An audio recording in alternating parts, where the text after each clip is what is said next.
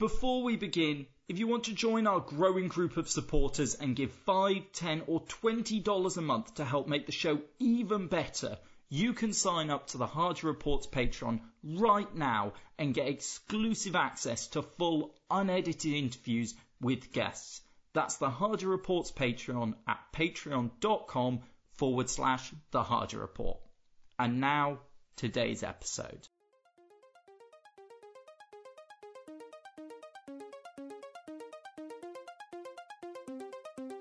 Hello and welcome to the Hardy Report. My name's Edward Hardy, and for today's interview I'm joined by Adam Christensen, who's running for office in Florida's 3rd Congressional District.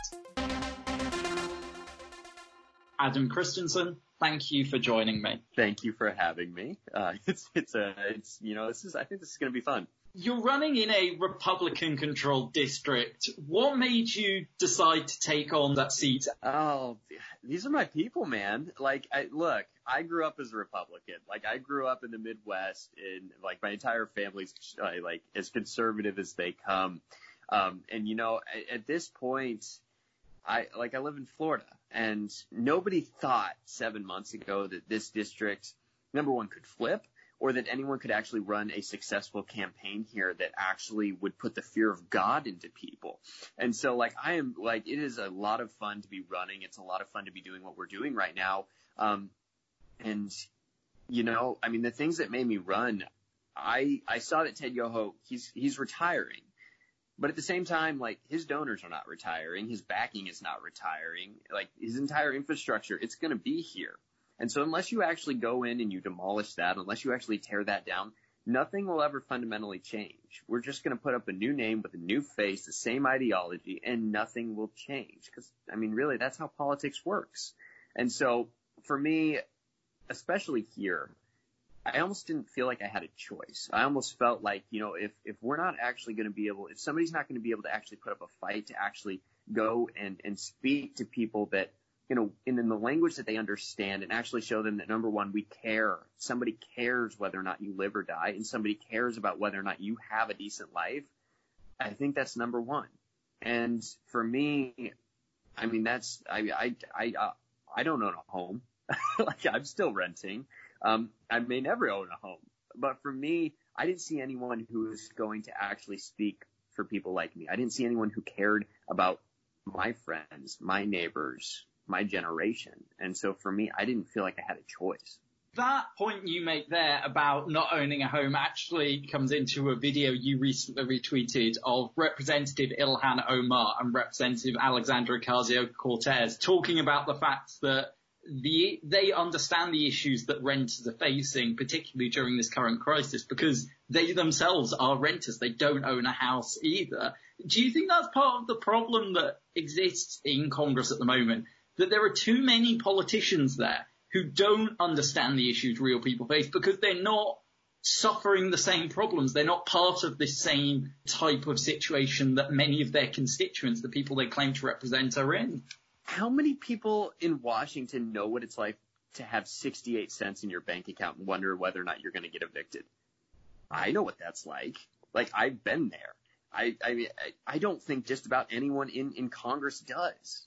And until you actually understand what it's like for normal people, what it's like for people like us, you will never be able to represent us. And right now we have basically you don't get to Washington unless your family has money or unless you can find some rich people to buy you a spot. And if that's the only people we're going to send to Washington, of course government doesn't work for people like us. Of course no one's fighting for us.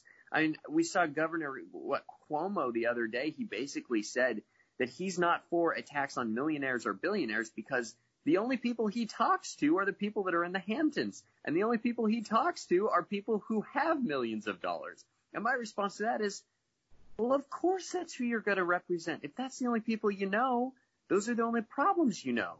And let's be honest, they don't have that many problems. This seat is currently held by Representative Ted Yoho, and while he's not going to be the individual that you, if successful in this primary, would face in November, he is the individual who holds that seat, and his approach to politics is something that the Republican Party in that seat would most likely continue following his decision to leave Washington. He recently made headlines when Representative Alexandria Ocasio-Cortez revealed that he accosted her and called her words that probably aren't fit to use on this podcast, let alone against a sitting member of Congress, on the steps of the US Capitol building. When you hear that the current incumbent is acting in that manner against another elected official, how does that make you feel? Well, my first response was, he did not just do that. And my second response was, does he know what's going to happen by doing that? This guy, this is who he is. This is nothing new. This is not, it's shocking. It's not surprising for people who know who this is. I mean, the dude, he's one of the only 4 people who voted against making lynching a federal crime. He stated publicly that the Civil Rights Act is unconstitutional. He doesn't think that the ERA should happen. He doesn't think there should be a survivor's bill of rights. This is just a long line, a long stream of things that he has done that would make any normal human being go, who are you? Number one, if I saw somebody do that on the street, I would be like, who, why? And number two, you're in Congress. And so what we understand is that number one, just because he's crass and he actually does things now apparently out loud that he's been doing for years and now people are starting to take notice, does not mean that he has not done these kinds of things before. And until we start to understand that this is a much larger issue, we're actually getting to the root of problems. We are seeing ideology in motion. The man voted and has voted 100% of the time for big businesses, not small businesses, not farms, not family farms, big business. Every single time he has voted to raise taxes on the middle class 90% of the time. Almost every single time he has voted is to raise taxes on the middle class. It's an ideology. It is not one instance. We just saw a really bad instance where he screwed up publicly and politically, but he does this all the time. And so we have to actually, number one, understand that. Number two, understand that how somebody votes is a reflection on their characters and their morals. And then we need to actually elect people who have characters and morals, not just when it's convenient and not just when they can get votes from it. That idea that it's reflective of his character is shown in the fact that Representative Yoho behaved in that manner because he believes in his own words that Representative Ocasio-Cortez's views are, quote, unbelievable and, quote, disgusting. Why do you think Republicans are getting so worked up about progressive ideas such as those put forward by yourself and those put forward by the Congresswoman from New York? You know what's disgusting? What's disgusting is that kids are at school hungry. What's disgusting is that children are being ripped from their parents' arms and put into cages by an unregulated government agency. What's disgusting is the fact that we may have close to 25 to 28 million people homeless. What's disgusting is the fact we have 1,000 deaths a day. What is disgusting is everything that this man has voted for that led us to this point. So I don't want to hear him say that somebody's views are disgusting, when at the end of the day, he and his buddies and their tax giveaways and their corporate welfare are the reason that we are in this position.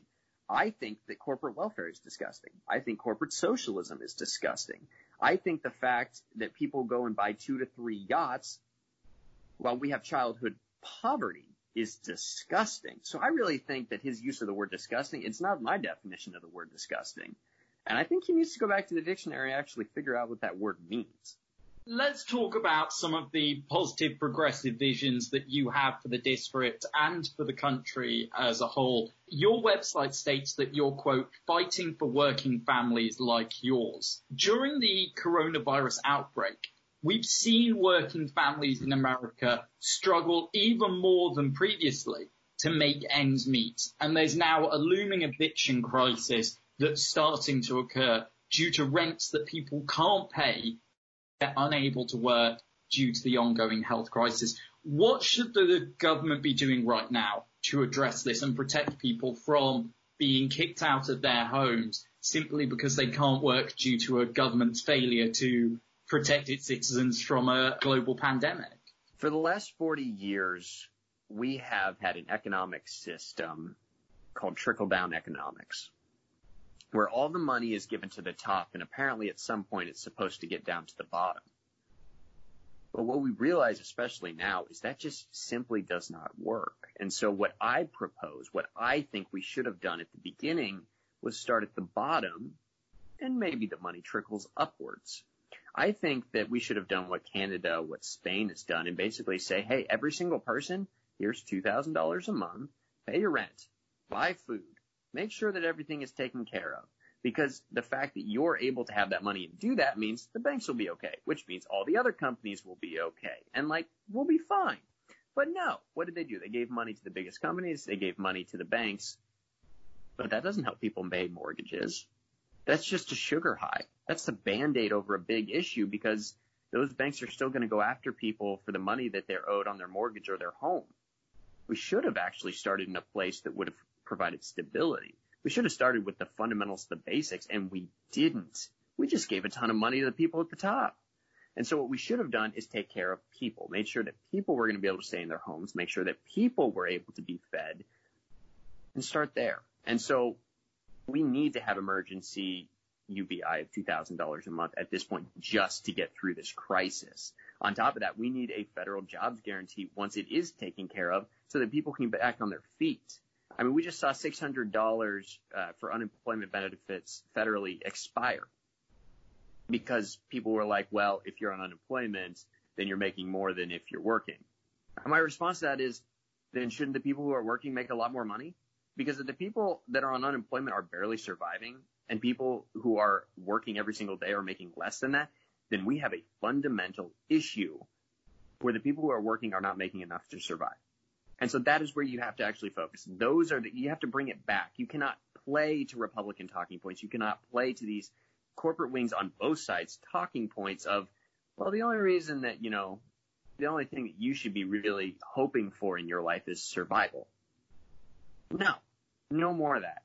We've seen that Congress has said that policies like what you were talking about there, UBI or a federal jobs guarantee, these policies cost too much. But what's your thoughts on this when you see situations like the current coronavirus package that's being debated in Congress containing $686 million for F-35s, whereas Congress is currently refusing to recertify unemployment benefits that are $600 a week for Americans who are out of work? Cost too much? Cost who too much? What? You just gave, $6 trillion away for no reason whatsoever to buy shitty debt from some hedge fund that went and bought crap. What? I'm sorry, but what world do these people live in where that is the first thing that they think? Oh, it costs too much. It costs too much to prevent a pandemic. Oh, okay, so you like paying for the effects of the pandemic. You don't like paying to prevent those things when it costs 5 to 10 times more to be reactive than proactive. Costs too much. The only thing that people who say that is, number one, they're terrible at business. Number two, they have no idea what the hell they're talking about. And number three, honestly, these are the same people that wrecked the economy 12 years ago. They should never have been given a voice to talk about economics ever again. So I don't care what they think. I don't care what they're talking about. They don't have a say. They should have zero power whatsoever. And honestly, I don't give a single thing that they say a grain of salt. One of the reasons that this health outbreak has been so severe and is ongoing is, in part, many people believe, due to the lack of protections for workers who become ill, the ability for them to take, for example, paid sick leave, which means that they either have to show up to work and infect others or miss work and not get paid. Pay that, as we mentioned, when you're struggling to make ends meet, when you live paycheck to paycheck, can mean the difference between being able to put food on the table or pay rent. How critical do you believe it is to introduce paid sick leave for all American employees, not just during the current crisis that we're seeing, but to protect against other situations in the future? Well, it's insane that we don't have that. I mean, as we all know, if one person doesn't have health care in the middle of a pandemic, then everyone is at risk. It doesn't matter if you have health care. If one person doesn't, you're not safe. And so what it blows my mind is the fact that, paid sick leave, paid family leave, all of these different things are actually beneficial and they would save us money. But they wouldn't save certain people the right kinds of money. And so therefore they're not popular with certain kinds of people. And so at this point, the preventative measures that we could have had, we should have had, and most of the rest of the world had, they helped make sure that the virus didn't become uncontrollable.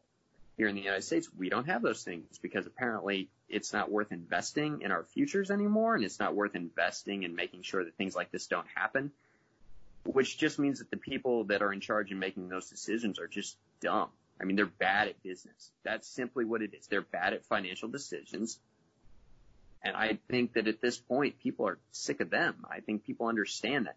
Most people, I mean, if you use common sense, you understand that it's better to prevent something from happening than just reacting to something happening and trying to fix it after the fact. Like, everybody knows this. But for some reason, the people that were put in Washington, and a lot of it is what we talked about at the very beginning, they've never had to deal with these things.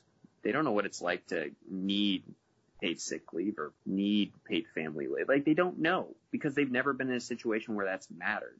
And so until we replace them, until we actually stand up and say, look, the reason we want these things, the reason we want to own a home is because we can't own a home. Like, that's the reason it matters, is because, like, we can't do those things. And so I think that if we're able to fix some of those things, we wouldn't be dealing with a lot of the issues that we have right now. Owning a home is something that for a lot of young Americans and even people around the world is a distant dream due to the issues that exist in the housing market. And when you see that individuals find themselves homeless, including over 50,000 US veterans, people sleeping on the streets, even though they served their country and were told that their country in turn would serve them, how does America begin to address what's clearly a crisis in the housing market currently, which is only going to get worse? So there's two parts to this that I think about pretty regularly. One is, just like you mentioned, there's so many people on the streets. 15% of the people on the streets have a full-time job. They just can't afford to live anywhere. And on top of that, well, I mean, it's insane to me that people don't understand that if you want stability, if you want to be able to build a life, if you want to be able to get better at things, you have to have stability. And the very first place that starts is having a roof over your head. Most of the problems that occur, mental health and a lot of things, are simply because of stress. Well, what is less stressful, having a roof over your head or living on the street, not knowing whether or not it's going to rain on you each night? And so you have to make sure that you take care of the basic necessities first. And a lot of these issues resolve themselves or never become as severe as they are. On top of that, we're talking about the fact that right now, I mean, it looks like our housing market's good. Our housing market is terrible. Let's be honest here.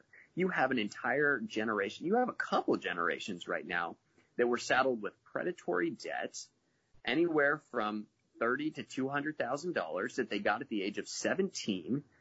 They weren't able to buy tobacco, weren't able to buy alcohol, weren't able to serve in the military. But for some reason, we have decided that we're going to allow predatory companies to prey on people and give them $200,000 of debt before they turn the age of 18. And what that does is for the next 20, 30 years, or if they're ever able to repay that debt, they are not able to buy a home.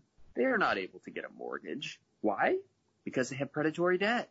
And so if you were to remove that predatory debt, you would see millions of people who are now able to buy a home. You would say a housing market that just explodes. You would see one of the largest booms to the economy the United States has ever experienced. And it's simply because we stopped allowing predatory companies to prey on generations. That economic point that you make there, do you think it's just the individuals, it comes back to that conversation that we were having earlier about members of Congress saying things are too expensive, that actually they're missing there's an economic benefit to ensuring people are housed, not just on the basic level that you look at in Florida. It costs taxpayers in the state $30,000 a year per unhoused person. Whereas if individuals have a home, they're able to get their life back on track, get back on their feet, enter the job market if they're not, and start contributing to society as they want to do through work, taxes. Well, it's insane. I mean, the fact that people are not making the financial argument to every single thing that we are proposing blows my mind. You just mentioned that a chronically unhoused individual in Florida, the average taxpayer pays $33,000 a year for. Now, if you provide housing for those individuals, the average taxpayer would then pay $11,000. So you're already paying for it. You just pay 3 times as much as you should be paying for it, and you purposefully keep people from getting their lives back on track. That blows my mind. On top of that, universal child care has an ROI of 1.25, which means every dollar you put in, you get $1.25 back. That is a great freaking investment.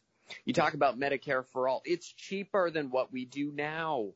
Financially, it's the better option. On top of that, you're getting rid of middlemen and predatory companies, the insurance companies. You're getting rid of the middlemen that you pay 30% to, and they do nothing. Like every single thing that we are proposing economically and financially is a good investment or the right choice. But nobody makes that argument, or at least they don't make it effectively, and they need to start doing that. Because especially for let's be honest here. At this point, progressivism, it is classical conservatism. It is the belief that monopolies, oligarchs, corporate cartels, trusts are killing capitalism. They are killing the free market. They are killing innovation. They are killing the ability for people to actually work hard and get a better life. And so what blows my mind is that progressives have not realized that they actually have huge allies, especially in the classical conservatism movement. And if they're able to combine forces on that, you can drive the corporate wings out of both parties. And I think that we are seeing that, especially 12 years after we had the first bailouts. Now we're having another one. Well, we saw what happened after 2008. We had the Occupy movement and we had the Tea Party spring out of that. I think that we are on the precipice of watching an even bigger populist movement sweep the country. And I think that it's going to start in the younger generations. Do you think that when these Republicans are attacking progressives for supposedly socialist ideas, actually they're just not realizing that they agree on the same idea, that people want the federal government out of their life, they want to be able to make something for themselves, and they want to be able to get out there and be part of a society that they contribute towards? Well, it's a free market argument, right? Like in the medical industry, in the healthcare industry, we want to be able to choose our doctor. We want to be able to choose our hospital. We don't want anyone to tell us who we can and cannot go see and who we can and cannot be treated by. And who does that right now? Insurance companies. So what we are talking about is actually giving people a choice. We are talking about an actual free market. We are talking about getting rid of price fixing. Because right now, we're not allowed to negotiate drug prices here in the U.S. with pharmaceutical companies. I'm sorry. But when was that? When is that a conservative idea? And so what we've really started to understand, and I think people are starting to realize now, is you can use the same words that have been used against the poor for this long and flip it back around. I mean, that's one thing Republicans have been so good at for 30, 40 years is they use words and they use phrases and they focus test them until they are effective. They don't have good policies, but they're able to connect emotionally with people and give them this sense of almost like fulfillment. And so like when people use the word socialism, well, socialism for who? They say, we don't want socialism. Well, you already have socialism. You have corporate socialism where your money is taken and given to a few individuals. Well, we don't want handouts. Well, we don't either. We don't want corporate welfare. We don't want corporate handouts, and yet we've been doing that for 30, 40 years. I mean, you can literally take almost every single thing that a conservative has said for the last 30, 40 years that has been most effective and flip it around and actually use it and go on the attack. And so what we're really starting to see is that people are starting to connect with these ideas that the reason that they don't have a good paying job is not because of someone who is poorer than them. It is not because of an immigrant or a refugee. The reason they don't have a good paying job is because you have giant companies who have come in, destroyed competition, knocked out all the family-owned businesses, knocked out all the innovation, and they've replaced those good-paying jobs with jobs that pay a third and that you can barely survive on. And then they tell you that, oh, well, the reason that you can't have more is because somebody else is taking it from you. They're scapegoating. And what we're doing now is we're refocusing and saying, no, the reason we can't have more is because of you. And we're giving people an actual enemy. It's the correct enemy, finally. It's the actual foil. And when you do that, and when you effectively turn people's anger and emotions and frustration back at the right direction, there's a lot that can be accomplished. You talked about healthcare in that answer there, and healthcare has become a hot button topic in America, with proposals like Medicare for All called radical and proposed as being some sort of revolutionary idea, even though what you lay out there as you talk about, it's actually about ensuring that people have more freedom, more independence from the insurance companies. You simply believe that healthcare is a human right and that everyone should have access to affordable healthcare. Why do you think it's become such a politicized issue? Money, marketing, and distribution. With my job is basically to catch corporate fraud. It's basically to catch suppliers who are trying to make money by selling a fake product. What I've realized is those suppliers have gotten very good at a couple things. Their marketing, their branding, and their distribution. They have fake products, but they have the nicest wrapping. They have the best marketing. They have the prettiest pictures. And they're able to dress up everything. And so what we really understand now is that you have to get past that. The progressive movement, despite having the best product, has never actually been able to market itself effectively. It has never been able to brand itself effectively. It has never been able to distribute its ideas effectively. And so what we have to do is we have to play that game. We have to do those things. They are able to effectively make an argument, right or wrong, but get it out to enough people that it takes hold, that it gains traction in the idea market. And so that is why it has become politicized, because it is a good investment for them to pour $10 million into marketing these ideas, as long as at the end of the day they get back a return of 30 or 40 million. Like, that's a good investment. And so for them, it's worth pouring a lot of money into muddying the idea market, making it seem like this is a bad idea, or making it seem like they're indispensable. That's how middlemen have worked since the dawn of time. They're not useful, but they make people believe that if they were not there, then the market wouldn't survive, when in fact, if they weren't there, the market would be better. That's just how middlemen work. That's how scammers work. We have to get rid of that. Congress often discusses tax cuts, but when it does, the conversation generally turns to tax cuts for corporations, wealthier individuals. You've highlighted how the best way to provide a middle-class tax cut is to lower public and private taxes on the services that most Americans use and need. Again, that link there between the progressive movement that you're part of and also the Republican movement, that they believe in lower taxation. What would you propose if elected here to achieve that tax cut? So this is where it's brilliant, right?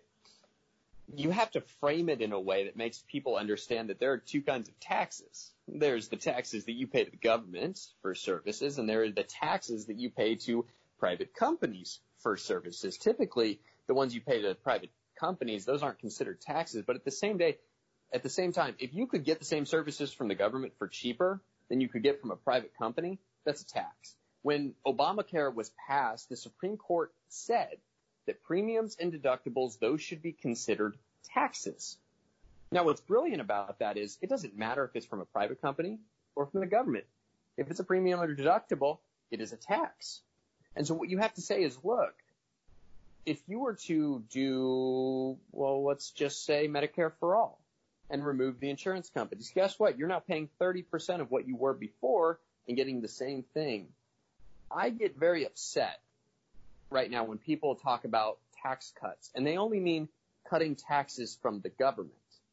Because you could get $300 back from the government, but then you still have to pay $8,000 for health care to a private company or a private insurance company. Why wouldn't you want $8,000 back instead of $300? Like, where is the benefit? What is better? $300 from the government or $8,000 that you don't have to pay to a private company?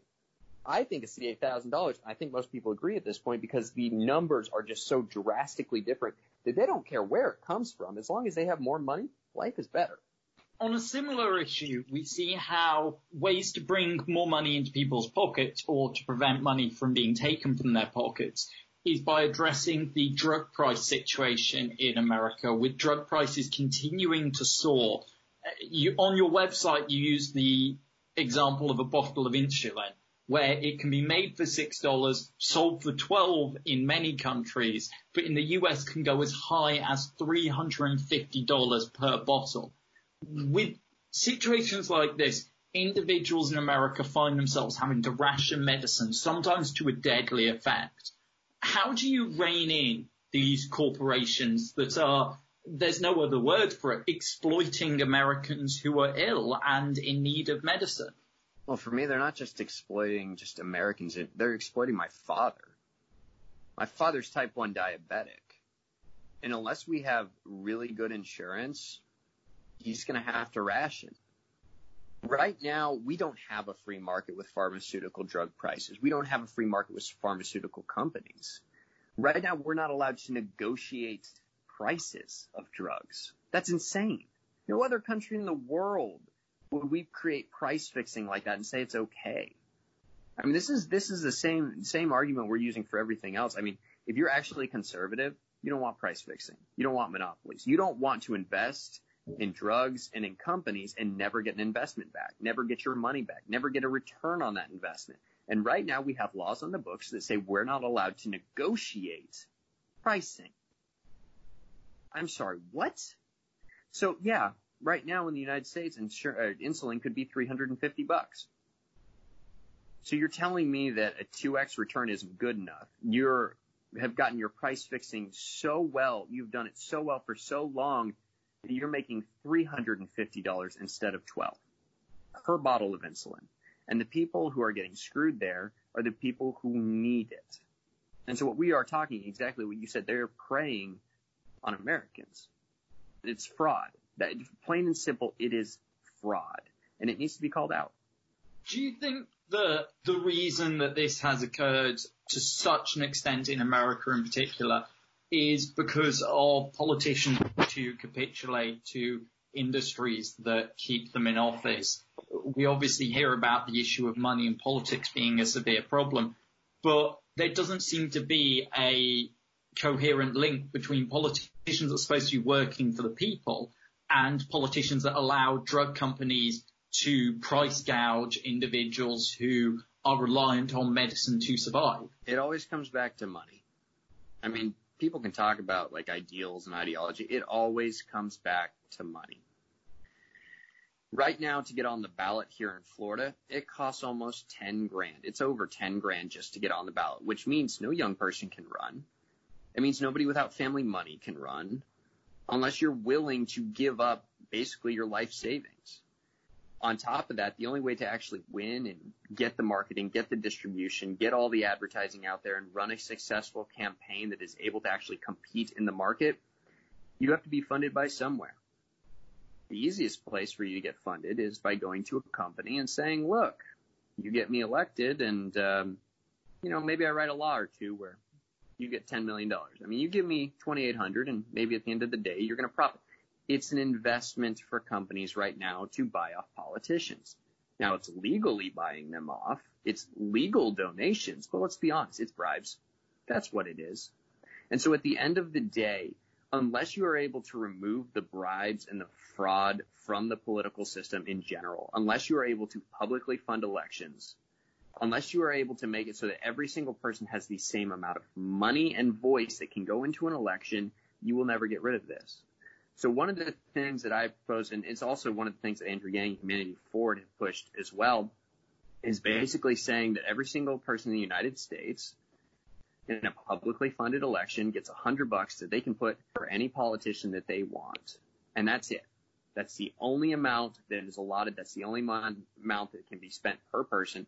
But every single person, and I say person, not a company, has the same voice in the United States as far as who they want to represent. And on top of that, not only would it give people the same voice, it would allow grassroots organizations to flourish. It would allow working class people to run and build a team and actually get their voices heard. It would allow the best organizers, not the best fundraisers, to win seats in Congress.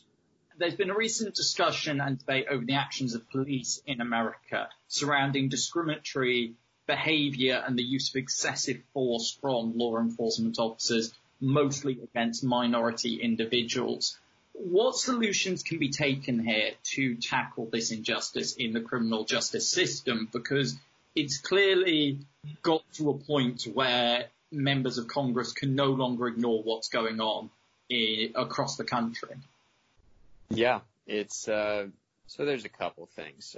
This is a little bit of a longer story, but it's gotten to the point where a high school soccer coach could have somebody say that he's trespassing on a field, and two police officers show up, arrest him, smash his face into the ground, punch him in the groin, and threaten to tase him, and then he spends a night in a private prison, is not allowed to sue those officers because of something called qualified immunity. And at the end of the day, he spends about $3,500 on a lawyer in just getting out of the situation and has no repercussions occur for the officers who lied on the police report multiple times. That happened to me a year and a half ago. If it can happen to me, I cannot imagine who it is happening to. It happened in front of 2,000 people. There are 200 people. So I cannot imagine what kinds of things are happening when nobody's looking. What we are talking about is an entire system that is built on taking money from the poor, the middle class. It is built on the idea that there is no accountability when people in power actually screw up. So for me, criminal justice reform is personal because I've been through it. It's personal for so many people now because they have actually been through it, or they know people who have been through it. It has gotten to such a point where you cannot talk to a single person, or at least I can't find one, who has not had someone in their family or their friends arrested and gone through some sort of absolutely ridiculous thing that involved our criminal justice system or police officers. And yeah, on top of that, it is happening primarily to our minority populations. And so it cannot be ignored anymore. And on top of that, it's the same thing we talked about earlier. It is being reactionary instead of proactive. Right now, we would rather pay and give more money to punishing after the fact things that happen than to preventing the things from happening in the first place. It's a question of priorities. It's a question of how we actually want to deal with the people around us. It's a question of what our values are. And at this moment, our values, not just in the criminal justice field, but in every single industry, we are going to react as opposed to prevent. We see this with the pandemic right now. We would rather react and spend way more money than we ever should have instead of prevent something like this from happening. And so I think it's not just a moral issue. It's an ideology. And I think that unless you are able to change that ideology, I don't know that much will ever change. Because you can paint a mural, you can change a street sign, but unless you actually change the laws that allow it to keep happening, nothing will ever fundamentally change.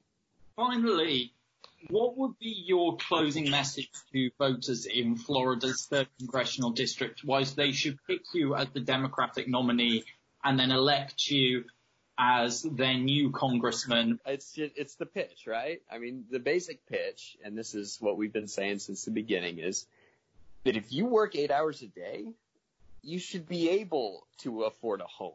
You should be able to start a family. You should be able to have enough money left over at the end of the week to go to the movie theater with your family and not feel bad about it afterwards and not feel like, oh, am I going to be able to afford groceries next week? That's the way it should be. And so at this point, we don't have that. We have people working 2 or 3 jobs just for survival. So at the end of the day, what we are talking about and the policies that I and our team are actually presenting and trying to get accomplished, they're for everyone. Not just me, not just us, it's for all of us. And so right now we are running an entire congressional campaign with 50 people under the age of 23. I am the old man of the group. I'm 26. Our entire staff is under the age of 23. Why? Because we understand and we have the lived experience for understanding what needs to change, and also the urgency, because if we don't fix some of these things, if we don't fix climate change, we're screwed. Like, Florida's underwater. And that's not me being dramatic. That's just what's going to happen. Like, if we do not fix the housing crisis, none of us will ever be able to buy a home. And so it matters because we're living through it. And it matters because we are the ones who are actually going out there and trying to change it. Because if we don't have any other choice. And so that's really why I'm running, and that's really what we're trying to accomplish. We're not asking for much. What we're asking for is not radical. It's simply being able to work hard and actually achieve the American dream someday. That's it. Adam Christensen, thank you for joining me. Thank you so much for having me. It was a lot of fun. I told you it would be. That was Adam Christensen, who's running for office in Florida's 3rd Congressional District. You can find out more about him and his campaign on Twitter at AC4Congress2020 and at forthemany.notjustme.com. That's all for today's episode. What did you think about that interview? Let me know on Twitter at Edward T. Hardy. If you enjoyed this podcast, please give us a 5-star rating and subscribe, or recommend this podcast by submitting a review online and sharing it with friends and family. Thank you to this month's supporters on Patreon: Carolyn, Colin, Ibalashnikov, Janet, Jesse, Merrily, and Nikki, who helped to make this show even better. Until next time, goodbye.